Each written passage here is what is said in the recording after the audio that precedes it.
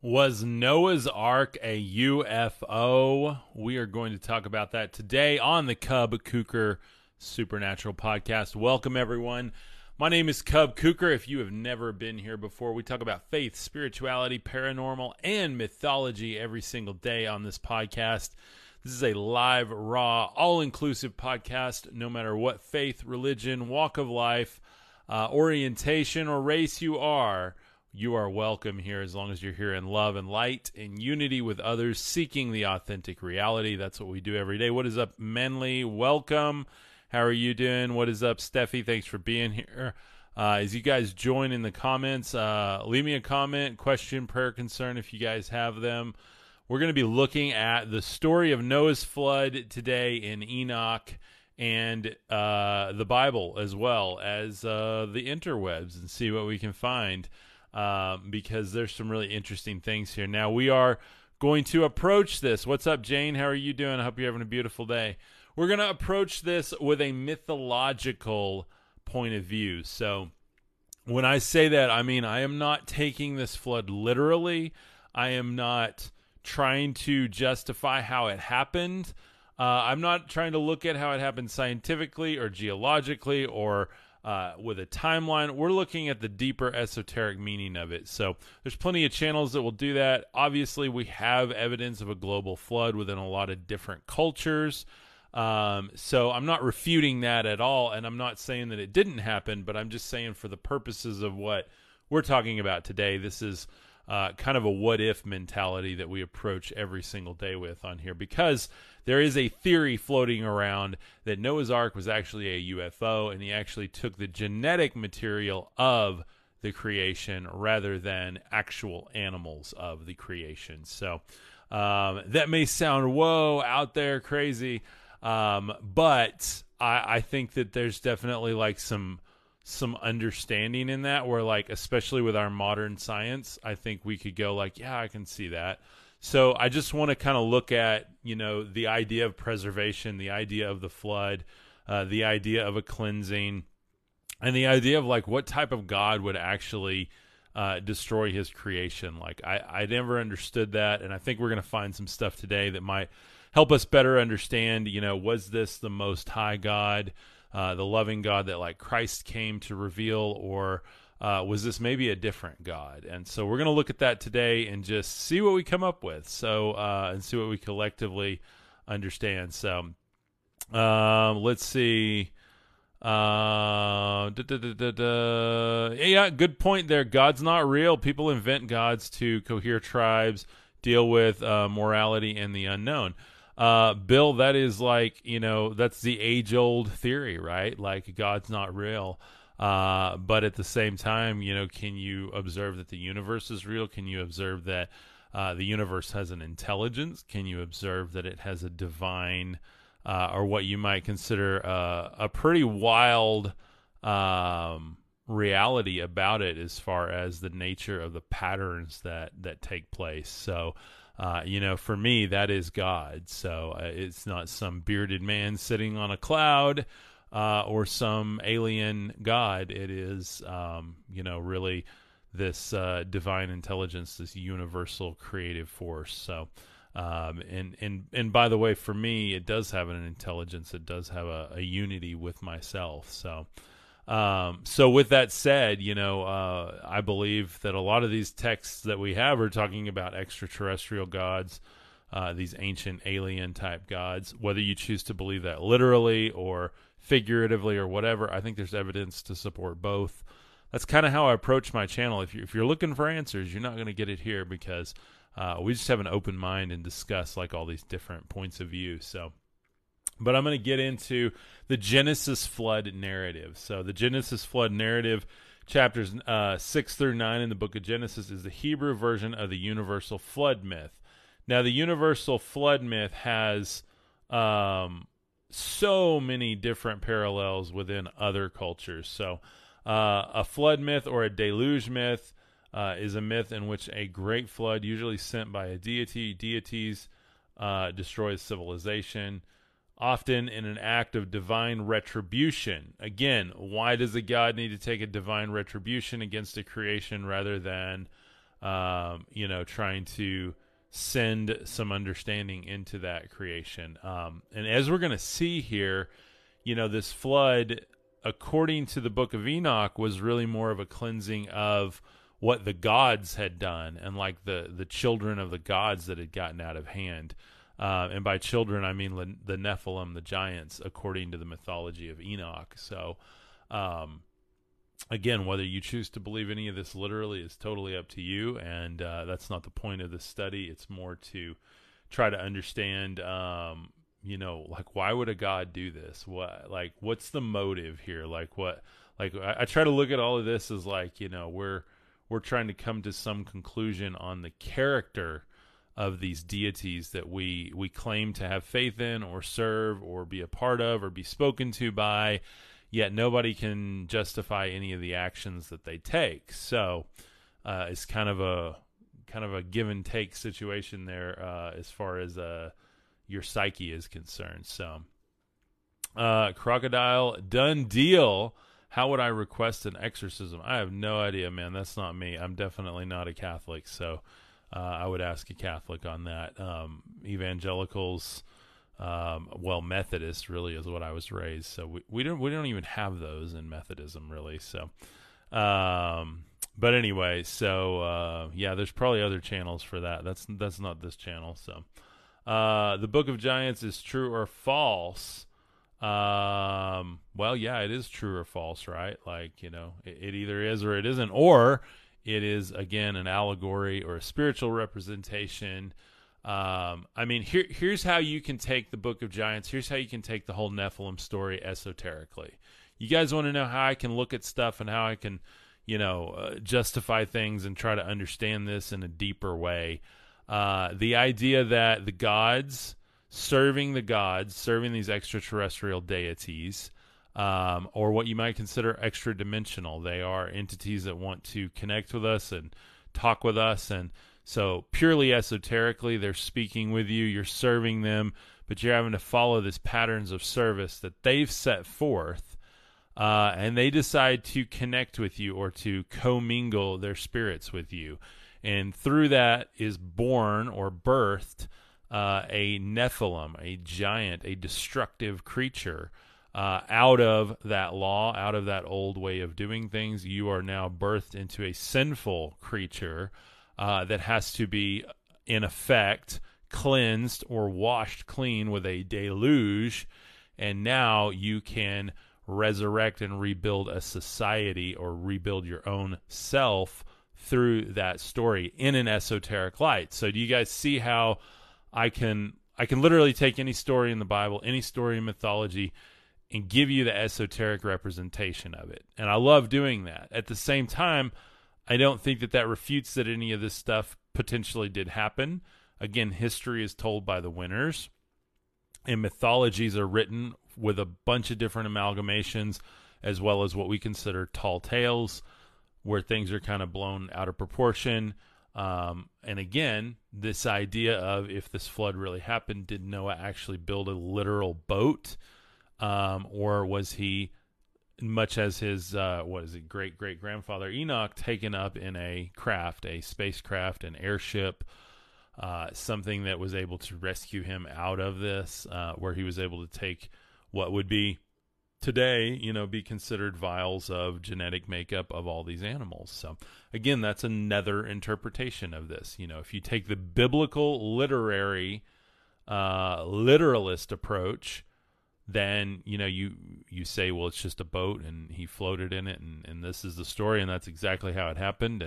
And that's fine. Again, I don't have a problem if you take it that way, but I just offer a different way of looking at these things. So when we get into that narrative, I think that that's super, super important to understand what it means to us. So say it did really happen. That's great. I think there's still an esoteric meaning of it. Say Jesus really did walk the earth. A lot of people argue that he didn't, that it was purely a spiritual story passed down and then given and retold. I think he walked the earth. I believe that he was the fullness of the Logos, and he came to show humanity their own divinity. I believe he came to bring a new God and stand against the old gods that brought all this destruction and all of humanity's fall into sin and knowing of sin. Like, I think that a God that loves us creates us in beauty and perfection, and obviously we have free will. So do the angels. They're created in even more beauty and perfection than we are, according to the scriptures, and we still see that we have fallen angels. So, that gets to be a deep, deep well there, and that's why I talk about mythos and like the mythos that we create for ourselves. And so that operating system, I've watched people who are biblical literalists that believe exactly what happened. They have a worldview based on that. And I'm not saying that's wrong, but I'm saying that inherently that has its problems.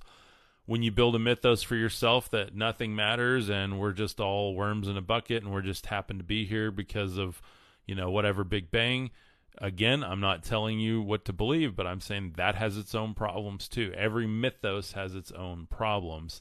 The point of all of them is to try to come around to an understanding, a deeper spiritual understanding of how we can ascend, how we can rescue the divine creation, if you will, ourselves. So, what's up, Michael? Michael Sexton is here. We can start now. Absolutely, my friend. Thanks for joining. There's so many religions with a flood perspective. Absolutely, X Spiritual says. Let's see. Aren't they doing tours in the Ark now currently? Yeah, there's actually like a Noah's Ark, museum, and like they built it to scale according to, the biblical dimensions laid out, which is fascinating to me.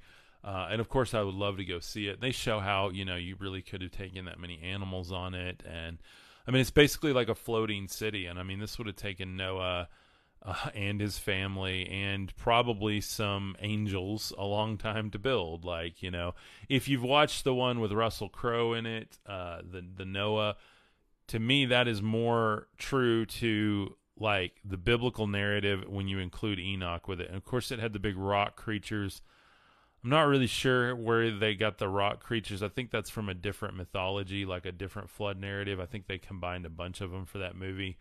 But again, it's fascinating. How would a human, just Noah and a couple of sons and daughters and wives, I think they had multiple ones then. So, how would they build this? So that's why I have it as a UFO here, because it's like, we don't know what it was. Again, is it an allegory? Is it spiritual? Is it literal?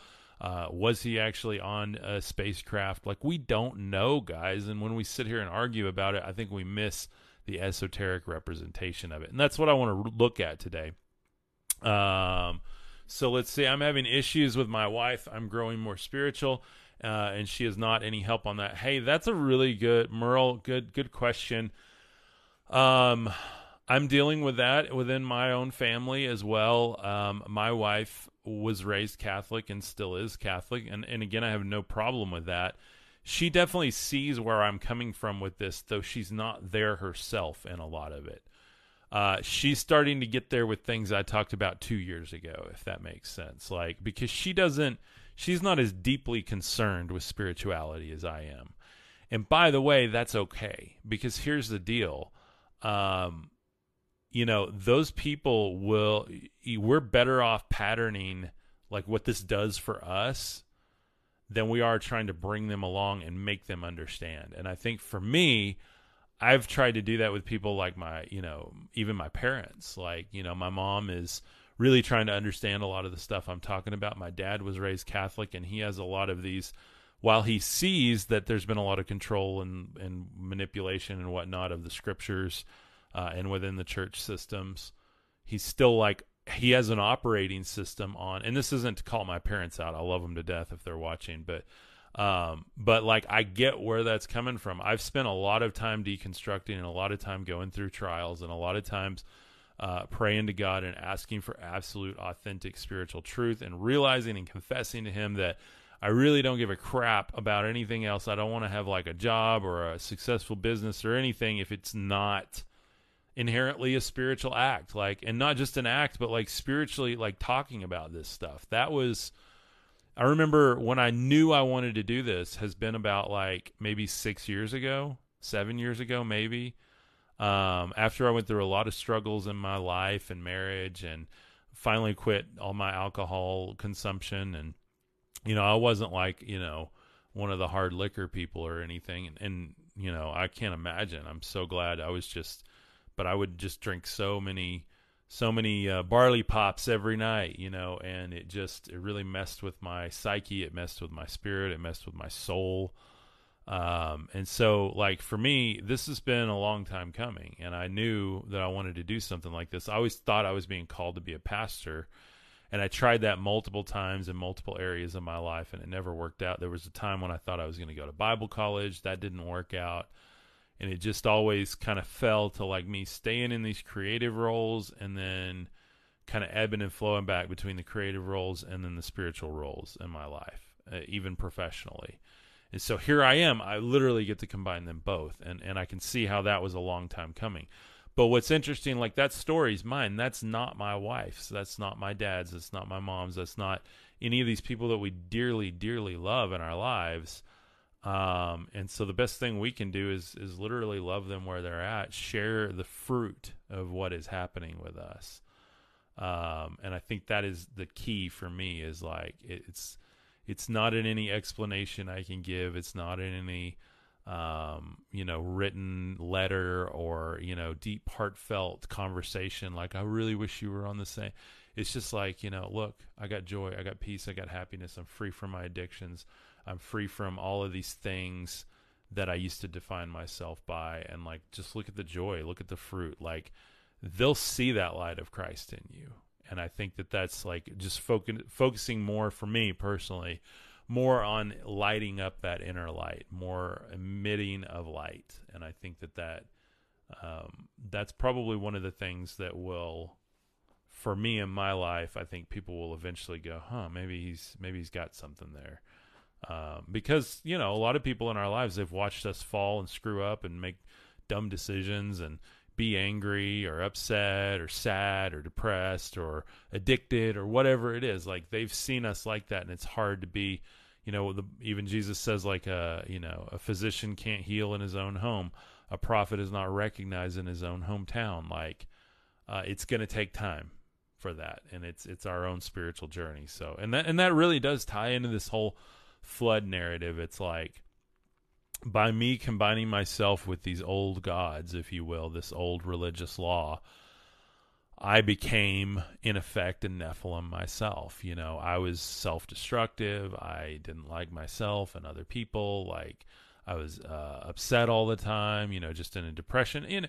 And people that listen to this and knew me back then, they're like, well, Cub's always been, happy-go-lucky, fun guy, life of the party, whatever. Well, people didn't see the inside. I mean, you look at people like Robin Williams, it's like the people that are the most depressed are always the funniest or the outgoing or whatever. Like, and so in effect, I had birthed my own like Nephilim, which was like a destroying force in my life, like spiritually within me, and sometimes manifest to where, again, my addictions would take over, and it was just this like slow, and I'm smoking 2-3 packs a day at that point, just making myself so sick, like trying to unalive me, right? Like that Nephilim, and so, again, I think there's a really deep spiritual lesson in this that we all miss, unfortunately, because we argue the semantics of it rather than the spirit of the story. And that's why I love mythology and mythos, is because, as we talked about the other day with Pandora's box, when you actually look into the mythology of it, it was a clay vessel, and she was made out of clay by the gods. And once she looked within, all of those demons escaped, and they flew away, and they went elsewhere. And she looks within and sees the light within, and hears the sound of bells within, that hope. And she's like, there's hope. And again, it's like an allegory for her looking within her vessel, within our vessel. Like, it's the human story. All of these mythologies are some explanation of the human story. And that's what I want us to catch here. Like, that's what this community is about. That's what this group is about, is really getting those things on a level that other people are going to sit there and argue semantics, but we can sit there with that spiritual fruit, and we can drink of that juice and really, really understand what that means. And they can see in us, like, why are they so chill about this? Why do they have like this knowing about them? Because that's gnosis, guys. That's spiritual knowledge becoming fruit in our lives, becoming something that we know it, and we know when it's not that. Like, we can hear when people are arguing about stuff, or there's this doctrine or that. You can see that there's no fruit on those trees, and you know, because you've tasted of it so many times, you know exactly where to go for that spiritual fruit, and it's always within. It's always a deeper meaning, and so I don't know. It's pretty wild, that in my opinion. So. The picture, Alexander asks, so this is Noah's Ark with streaming light coming out of the bottom, kind of blasting off into space, with the idea that, like, was Noah's Ark actually a spaceship? Was it actually a UFO? And, that's just a theory, and I wanted to title that today because, it's a compelling theory, especially in our science fiction world. Did he take literal animals, or did he take the genetic makeup to reseed humanity? So, and again, esoterically, did it even happen? So that those are all possibilities. But yeah, flood myths have been, the Epic of Gilgamesh is one of them. Just a massive, massive story there. If you've never read that, we're going to read that at some point soon. Probably when we get done with Enoch. The Ark was a DNA boat. Yeah, absolutely. In one form or fashion, for sure it was. So, let's see. I've never been able to read the scriptures because they tried to make me live in fear. And Be Sunshine, that is a great, great point. And one of the things that I want to address on this channel is understanding the mythologies. And so when we look at the God of the Old Testament and how angry and fear-mongering that those texts can be, and you have a lot of people that try to justify that as like the God that Jesus came to reconcile us to, when really I think he came to stand against those gods and actually bring like a new God and a new understanding of who we are to this Abba, this Father, this Theos, or Theos, however you want to say it. In the Greek, he actually said Theos, and it wasn't Yahweh as spoken of in the Old Testament, And you have to wonder, like, if he was really talking about Yahweh, wouldn't he have drawn direct parallels? And some people say, well, yeah, he did. He said this scripture and he fulfilled that one. But if you look at it, like, look at the tone of how he speaks it, and he's always like refuting it, and he's always like referencing a verse where Yahweh's dwelling in darkness, and then he's saying that my Father dwells in light. Like, he's given this compare and contrast. And then this morning on the podcast I shared where he literally told them that, hey, your father is Satan, you've been worshiping Satan. Like, he literally told him that. And so, like, why do we miss that? Because what is Satan? The great deceiver. He made himself the god of this world, right? Like, and of course he's going to try to, destroy and rebuild and do everything, according to his will, rather than the divine Father, whose will is, continual creation, ascension, love, and unity. So, absolutely. X Spiritual says, right, Satan is not only the prince of this world, but the god of this world. And so we forget that, and you have like how many different, how many people, and this is just like, ask yourself, how many people worship Yahweh still in some form or fashion? And I'm not going to get into every religion that does, but I'm just saying there is a vast understanding that God is like the God above all, amongst a lot of different religious systems. And for me, I just don't see it. I don't, I did the whole, Yahweh the dragon this morning, and it was really good. But we're about to see here when we get into Genesis. I'm going to read from the scriptures in Genesis to kind of give you context as to where a lot of this Enoch narrative comes from, or vice versa. The narrative in Genesis may actually come from Enoch, so we don't know. Let's see. Yeah, absolutely. Dolphin Baby says, according to Archaics, I've never heard of him, on YouTube, Yahweh was a demon, and the Moses book and several others were added. Yeah, I mean, I can see that. Like he's just like a dark entity, or the Gnostics called him the demiurge. So, and again, I mean, if he's the Most High God and I'm wrong, then like of course I'll admit it. Like I'm not saying I'm right. I'm just saying, like, look at it. Like let's have an honest conversation about it, detached from tradition and dogma, and trying to reconcile things that just don't really go together. I think it's time to just kind of open that up and be really, really authentic about what's potentially going on here. Not that every line is going to make sense with that point of view either, just like it doesn't the other way, but I think there's certainly a different reading of the Old and New Testament that we maybe have missed. Marcion was one of the earliest writers that put together like a Bible. You can look up Marcion Bible, Marcion of Penoch, or Penope. I don't remember how you say that, but I don't speak Greek. But he actually wrote and defended the idea very, very early in the church, like as the church in Acts was happening, from my understanding, that Yahweh was Satan and Jesus came to bring a brand new God, or even possibly an ancient God that had been forgotten about, that was this unity, this Father, this divine love that was the unity of the divine feminine and the divine masculine together. So it's like really, really beautiful. So Psalm 8:4, what is man that you are mindful of him, and the son of man that you visit him? Absolutely, man. Absolutely. And, you got a lot of Psalms that it's talking directly about Yahweh and directly about, that physical embodiment of God. Which if you're of the Christian bent, then you understand that the embodiment of God is Christ. Yet we're told that it is Yahweh in the Old Testament when Moses stood with him, and then Jesus says, no one has seen the Father except for the Son. Like, I don't know, guys. Like, it literally just doesn't add up. And I think that's why I like doing this, because it's like, there's at least math to be done. I'm certainly not a mathematician, but I'm just saying, like, 2 and 2 don't equal 5. It's at a certain point we got to go like, what's going on here? And I think humanity is wise enough at this point to like start putting this together.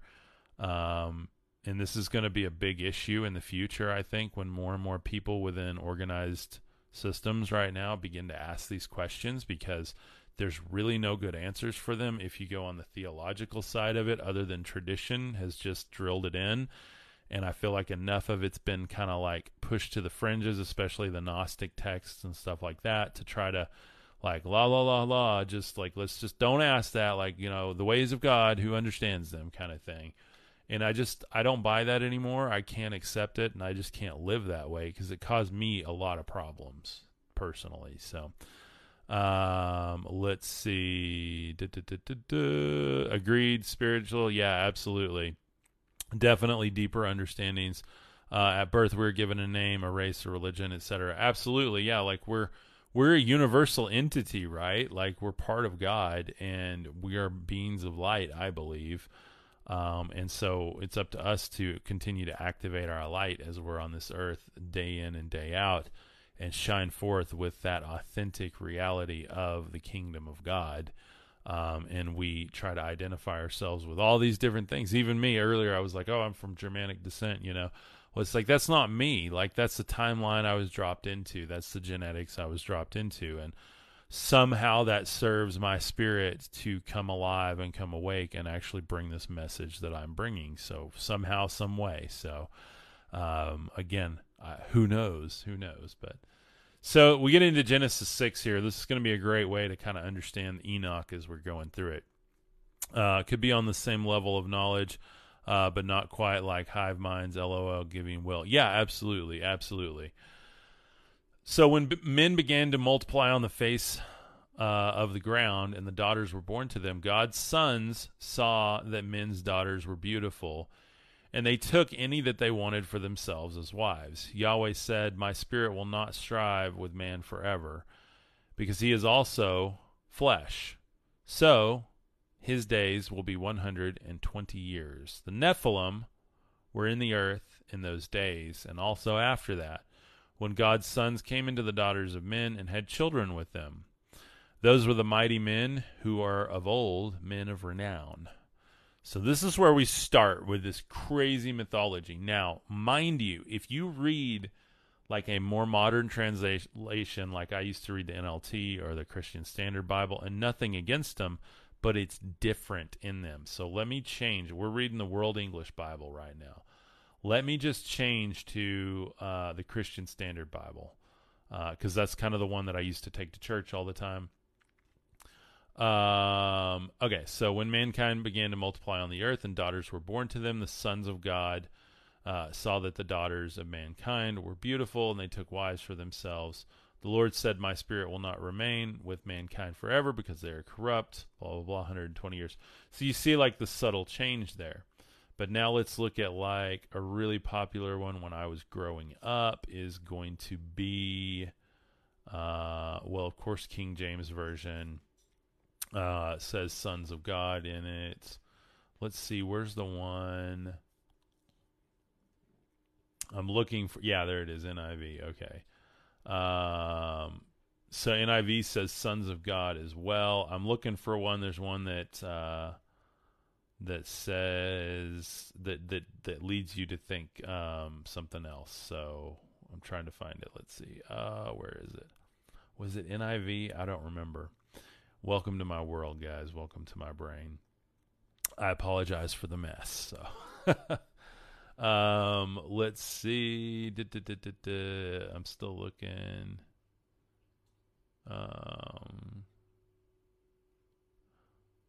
There's the 21st century King James. That one says sons of God too. There are some translations, and it may not be this verse, but it goes from being sons of God to. No, I think that's actually what it is. One of them says like the angels, and one of them says sons of God. I can't remember what it is, but you know, it does get twisted because of the different translations. And of course, I love the different translations, but I like reading World English Bible because it actually puts Yahweh where Yahweh should be. It puts El Elyon where El Elyon should be, and it's got like, you know, all of those, more of the literal of what the either Hebrew or Greek said in place. So I think that's really interesting and a good way to read it. So, and I like this because it claims it as God's sons. So now a lot of people try to turn this into God's sons as being like the race of humanity. And I'm going to look up, I'm going to Google Genesis 6 here and go over to Bible Hub because that's the best place to go, or we can look up the actual translation because this really helps our understanding. And I normally try to have stuff pulled up so we're ready to go, but I just thought of this. So okay, so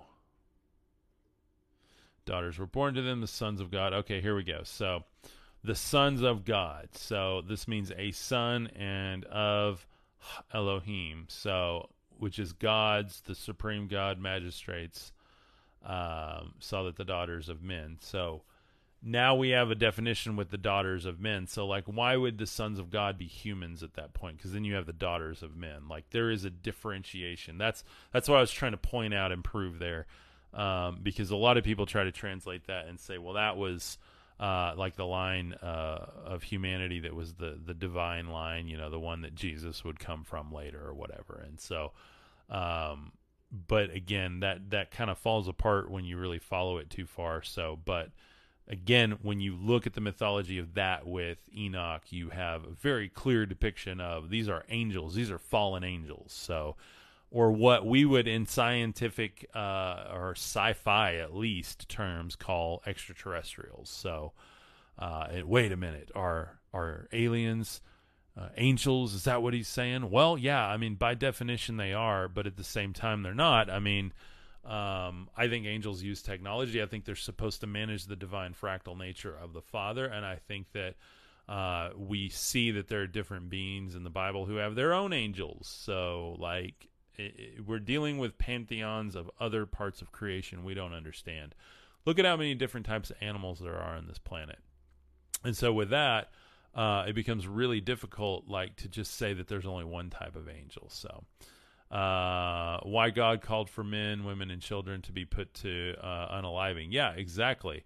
And that's what I'm talking about. Like, why would God Most High, a loving God, actually do that? And I don't follow that narrative. I follow one that I think makes a lot more sense. So B Sunshine says, my God didn't. Absolutely. Mine didn't either. So choose your God, just like in what is that game? Super Smash Brothers, if you ever played that.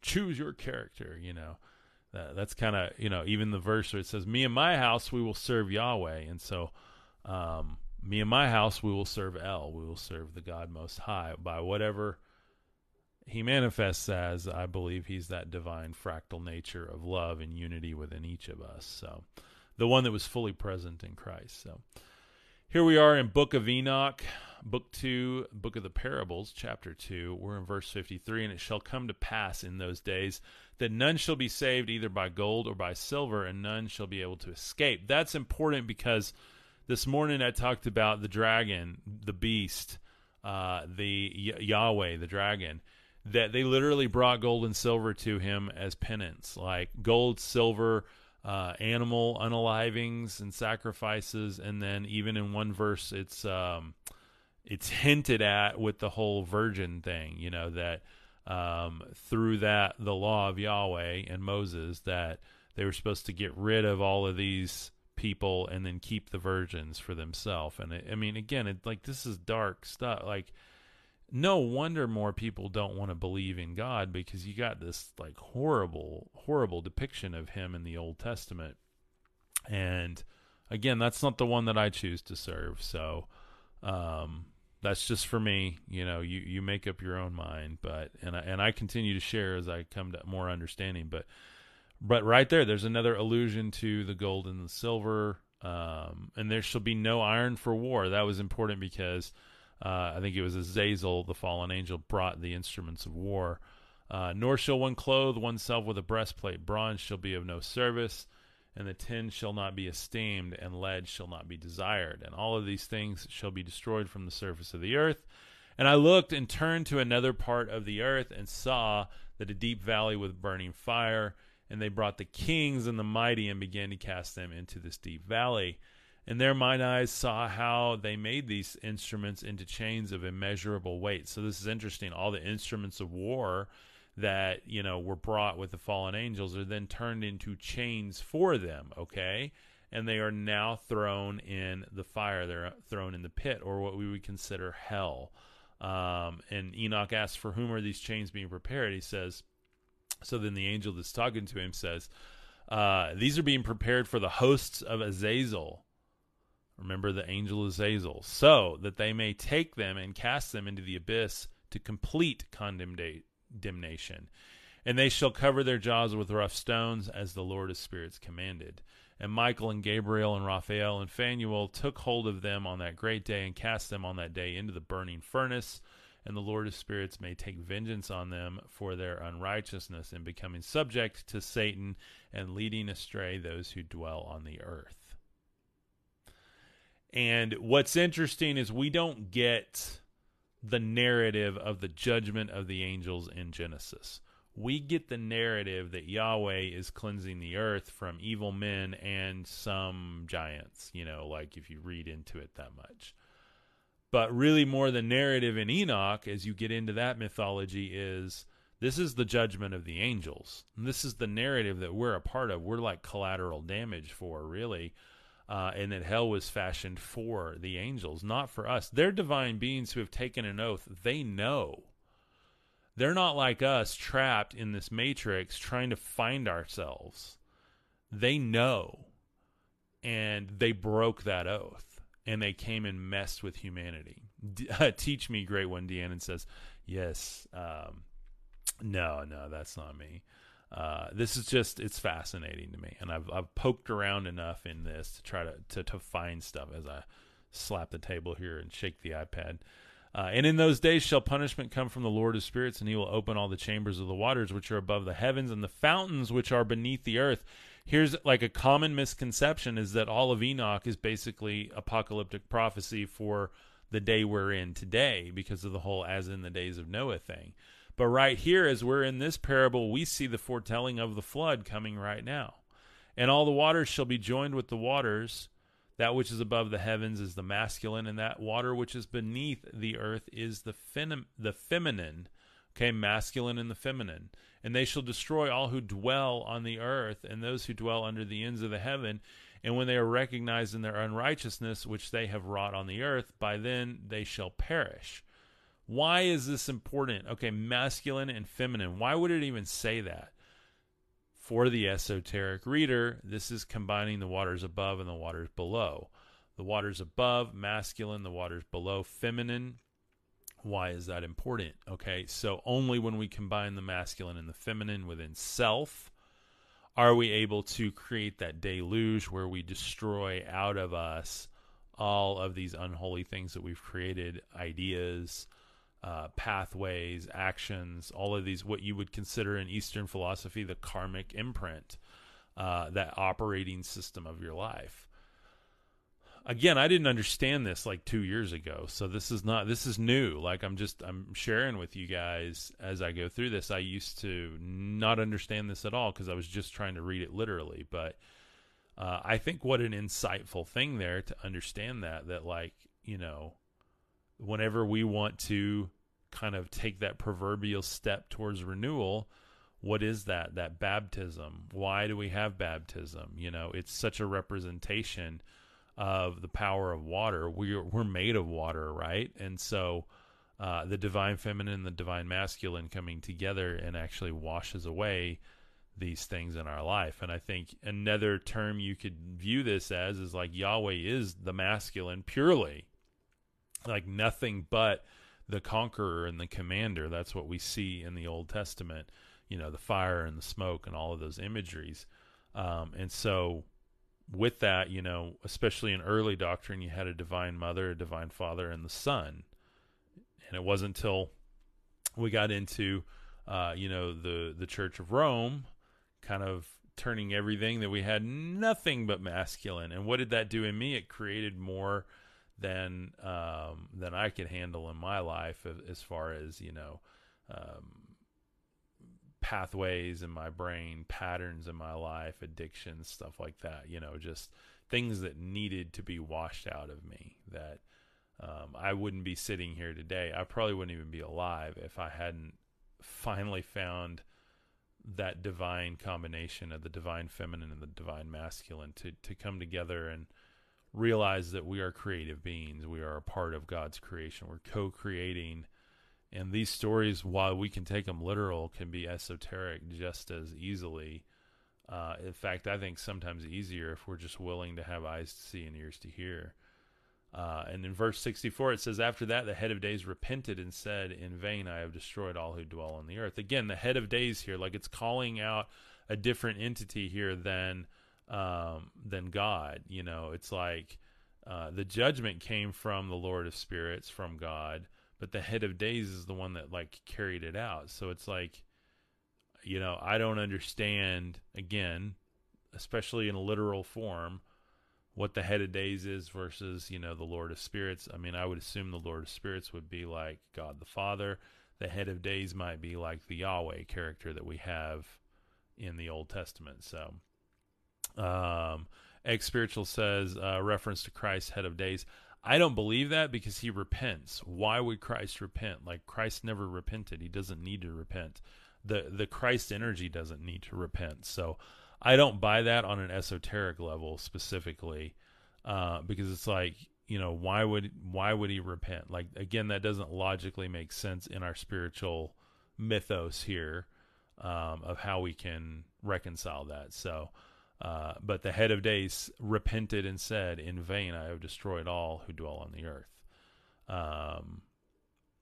And then he swore in his great name, henceforth, I will not do so to all who dwell on the earth. I will set a sign in the heaven, and this shall be the pledge of good faith.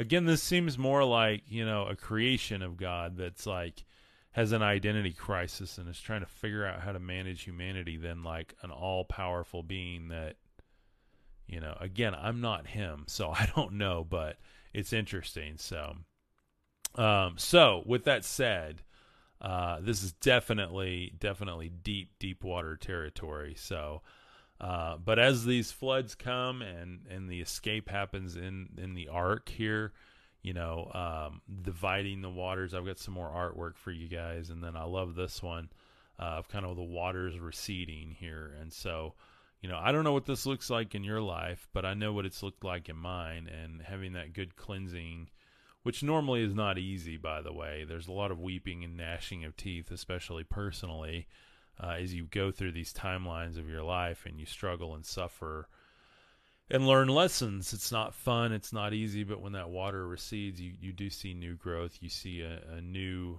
canyons carved, new mountains formed, new opportunities. I've just been through a big cleansing period in my life. Went through one even before that, before I got married, and even while I was married. Still married, but in the early part of my marriage, just trying to figure all of this stuff out, and of course we always turn to things in this world, and we're told, even though we forget it, we're told not to look to this world. And it's very interesting, guys. It's very interesting. So, but if you guys like the way that I read stuff, if you like the kind of approach I take and you want to dive deeper with me, we've got a Mythos membership, and the Mythos membership is really, really cool. In fact, I was going to pull up the Facebook group we've got going here. It's a monthly membership. It's $29.99. It supports what we're doing here. But the idea of Mythos is a set of beliefs and assumptions about something. And the name Mythos is an acronym here. It stands for Manifest Yourself Through Holistic Original Spirituality. And that's what we're doing here. Manifesting ourselves through holistic original spirituality. This is not doctrine and dogma. We're not trying to justify things to try to create necessarily a timeline with all of this, but it's an esoteric reading of it. It's a deeper practice of the spiritual principles present within the texts that we read.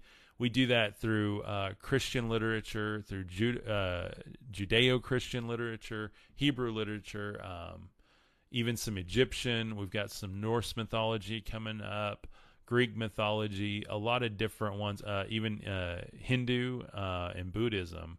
So all of those concepts are coming together within, obviously here every day on the podcast, but these are more intellectual conversations around the topics. These are more like philosophical, like podcasty style. And within that community, we're doing more of the work. In fact, today, part of what you get as a part of this community is you get access to the private Facebook group. We are also going to have virtual meetups within that Facebook group where I'll do private live streams for that group. And then we're going to have a video library that's going to include meditations, trainings, and spiritual practice sessions. That's being done currently on Odyssey, on our Odyssey channel. And again, then that's private for the group. So you guys are really, really going to enjoy that. We actually had several people sign up from yesterday with the official launch of it. And so far, I'm really excited. Not near as many people are in the Facebook group as have actually signed up. So if you did sign up, be sure and get in the Facebook group because that's where all the announcements are going to happen. But consider joining Mythos. We've got really cool things coming in that. Why would you join now instead of later? Well, don't miss a beat, don't miss the rollout of it. Don't miss being a part of the community from the beginning. And don't miss being having an opportunity to help define what this community is for the future as we build it. And then if that's not for you, or you're not in a position for a monthly membership like that, or maybe you're just dipping your toe into what we do here, you can check out our free Facebook group over on Facebook. It is actually the Cub Kuker Supernatural Podcast Discussion Group. You can find that on my website, cubkuker.com, as well as the Mythos membership. Whichever one you choose, I promise I'll be there to bless you. The paid group, you're going to get a whole lot more access to me. You can ask anyone in the group. If they drop a question in there, I try to be on it as soon as possible before I answer comments on anything else. That's really where I give the bulk of my attention going forward. So, but anyway, thank you guys for being here. Thank you for your support. keep reading through Enoch. We're going to keep doing this together. This is probably a good place to stop. Again, lots and lots and lots of different ideas around these mythologies, around the idea of these global floods, or what you might consider an esoteric flood, a cleansing of your own inner BS, if you will. I've had to do it to myself multiple times. In fact, God's done it, He's started all of that in motion for me. So, but, sometimes we got to be cleansed like that and washed like that. I'm not saying, this was a good thing necessarily in the Old Testament, but I think esoterically it definitely can be. And with that, I wish you a good day. I hope you have a beautiful afternoon. Thank you for being here. Thank you for your support and all of the good comments. You guys are awesome. Steffi, thank you for being here. Let's see. X Spiritual, thank you for being here too. Angel Appleseed, always thank you for being here.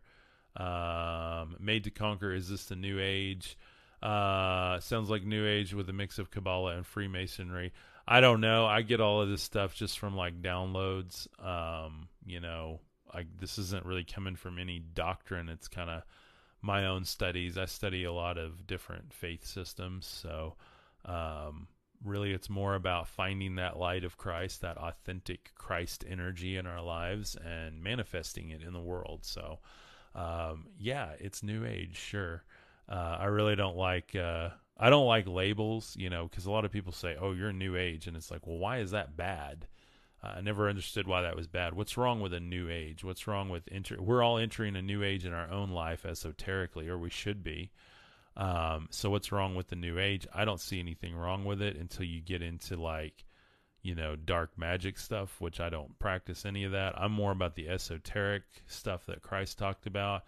Energies, frequencies, love, light, unity, that type of stuff. So may you continue to shine like the stars, like the most beautiful lantern in the sky. Amen. Thank you. She walks in light. Thank you for being here. Made to Conquer, thank you for your question. There isn't anything wrong with it, I think. Angel Appleseed said, yeah. I'm definitely what you would consider like a New Age hippie Christian mystic. I don't know. I don't even know how, for me, Christ is not Christian, so I don't really go there. But my book I wrote from a Christian perspective. So with that said, if you haven't checked out my book, God-Given Gifts of Brilliance, it's on the website as well. It's a really, really good walk through your own spiritual gifts. And so if you're struggling with that book is for that, especially if you need more of a comfortable Christian perspective. That's going to give it to you. As I get more into what I'm teaching and stuff here and I expand my understanding, I have to leave my comfort zone, and the community does too. Again, the book is a great place of comfort if you need that right now and you need to look within and find your own spiritual gifts. It's an audiobook. I narrate it. It's about 5 hours long. It's so good, guys. It is such a download from God. It's so good. And it's been highly, highly reviewed. We sold about 50 copies of it last month. So I'm very, very thankful for everyone buying it. That helps me a ton.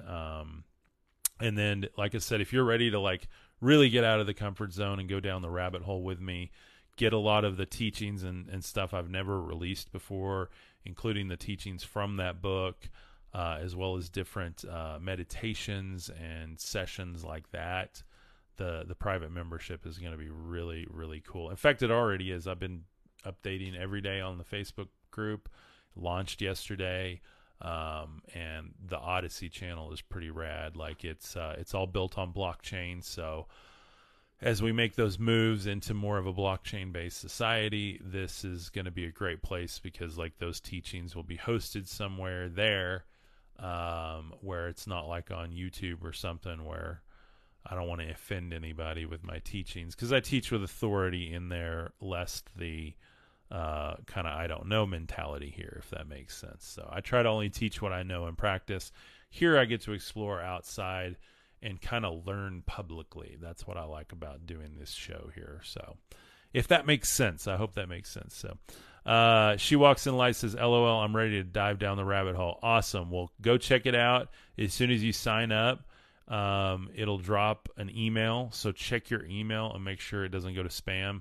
and then you can click on the Facebook group request to join, and then I'll let you in within like 24 hours normally, and then you can start going through stuff there, introduce yourself.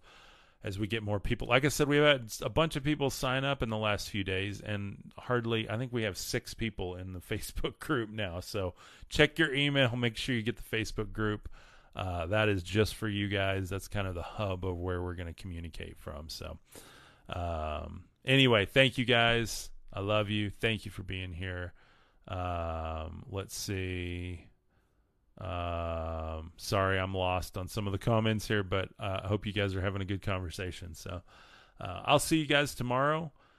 Check out this morning's podcast. It was very, very good. So thank you guys for the hearts and for all the love. Go be light to the world. I love you guys. New name, Facebook group will be on cubkuker.com. It'll just say join the free Facebook group.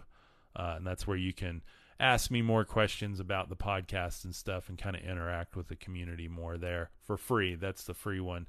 The paid one, you can click on the Mythos membership and you'll see everything you get with it. And then you'll get a private Facebook group just for the Mythos community there. So just I hope that clarifies. I'm trying to do it as simply as possible without trying to build it on one platform. I've tried to do that before, and people have trouble with the login and this and that. So I'm trying to spread it out and do it more of a core Facebook group, and then do all like the training videos and stuff on Odyssey so that you guys can access that at your convenience. You don't have more logins and trying to log into my system and all of that. So that just makes it simple. So anyway, love you guys. Y'all have a beautiful